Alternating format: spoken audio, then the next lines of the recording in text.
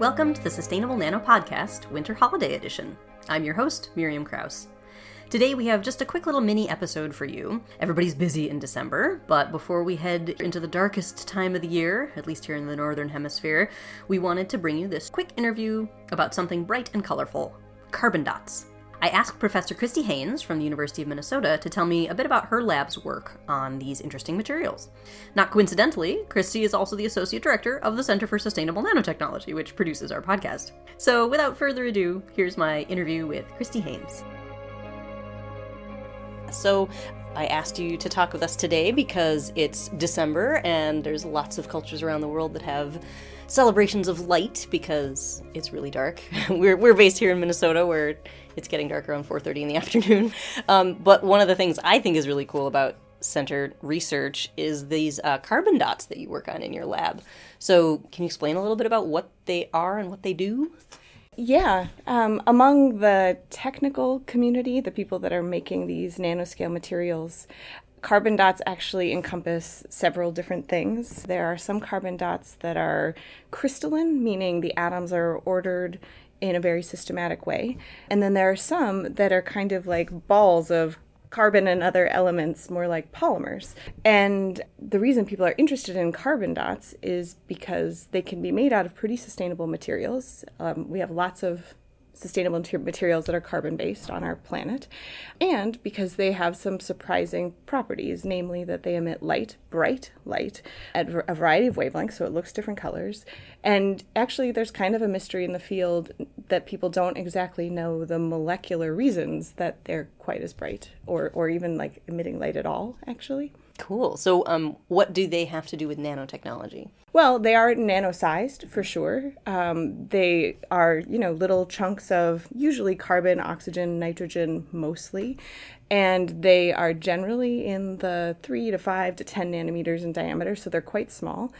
Another reason you would put them in the nanotechnology category is because one of the hypotheses about why they emit the light they emit is that they show what we would call kind of quantum behavior. Namely, that the reason they're bright is because they're smaller than the wavelength of light, which means that there's some unusual something in their how their electrons are organized that lets them behave in a kind of unusual fashion, emitting this like kind of quantum phenomenon. So are they being used would we find them in our day-to-day technology yet, or what are some potential uses for them? As far as I know, no, you would not find them in technology yet. They're pretty new, even just in the kind of cutting-edge research field. The reason we started working with them in the center was a really practical reason. You can buy any display that you have now, your laptop, your phone, and it has something in it called quantum dots. And these have quantum phenomena in kind of the same way that people are thinking carbon dots might, but they're made out of elements that are not super sustainable, things like cadmium and indium, for example. And we started working on carbon dots thinking of them simply as a potential swap for those quantum dots. So the idea was take something that's made out of something we have a lot of, and if you can get it even half as bright as those cadmium-based materials, maybe we can swap those into monitors. We're not quite there yet. Can we make carbon dots on a scale that you would have enough that are red and green and blue to make the pixels in a monitor at the pace that we use electronics? No. Is that possible in the future? I think yes, but before we can do that, honestly, scientists need a more fundamental understanding of exactly how they work so that we can purposefully make that red and green and blue so that we have the pixels that we're used to having. So what's the next step for your lab? Is there something that you're excited about coming up? Yeah, for sure. I think we've gone beyond thinking about the carbon dots just as a potential simple swap for quantum dots. I still think that's interesting. I'm excited about that. But I think we're interested in pushing it much further than that. We're starting to think about carbon dots. I mentioned that they're kind of like tiny polymer balls. We're starting to think about what those kind of polymer balls could hold and then deliver selectively, or what maybe they could act like a tiny sponge and essentially do remediation if you have, for example, some kind of pollutant in a system. Maybe they could actually pick those things up and they could light up when they take up something that you need to get rid of in some kind of biological or environmental system. I think there's lots of places to go because you have so much flexibility in terms of the chemistry you design in, because they're made out of simple organic molecules, and if we can understand the fundamentals of what makes them light up, we can design into those organic molecules something that tells us when there's something there that we don't want to be there, or when there's something that we do want to sense. So I think there's tons of potential routes to go with this as a platform, but first we need the fundamental chemistry understanding. So one last question. I know that your lab collaborated on a Journal of Chemical Education article about using carbon dots in high school and college classes. Can you give a little pitch for that if we have anybody listening who's involved in a high school or college chemistry class? Yeah, sure. I'll first say how this came about. I had a summer undergraduate working in my lab, and she was making carbon dots to understand these fundamentals. And she had this thought, wow, these are not that hard to make.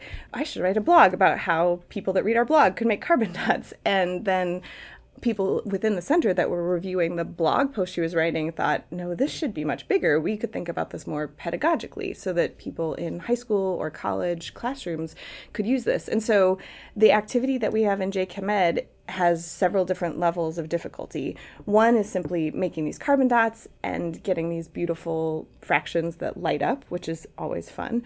Another is actually starting to measure what we call the quantum yield. And so this is an important property for any molecule that emits light. Essentially, it tells you for how many photons of light I shine on it, how many of the new color do I get out? And you want the highest quantum yield possible. And then there's even a third level that gets into even more complexity about how you use a much more advanced spectrometer to, really dig in deep to the optical properties of these materials. But the precursors you need to make these are super simple. You can do the emission experiment with just a simple kind of UV flashlight that you can buy on any website for, $10. So it's not super expensive to get in, but you can take it all the way to this really advanced kind of upper level undergraduate level without too much trouble. Fantastic. All right. Well, thank you so much for doing this little mini interview in honor of the darkest time of the year. We can talking about how we can get some really cool lights from chemistry. Yeah, I hope people enjoy Diwali, solstice, Christmas, wherever they think of their light in the holidays.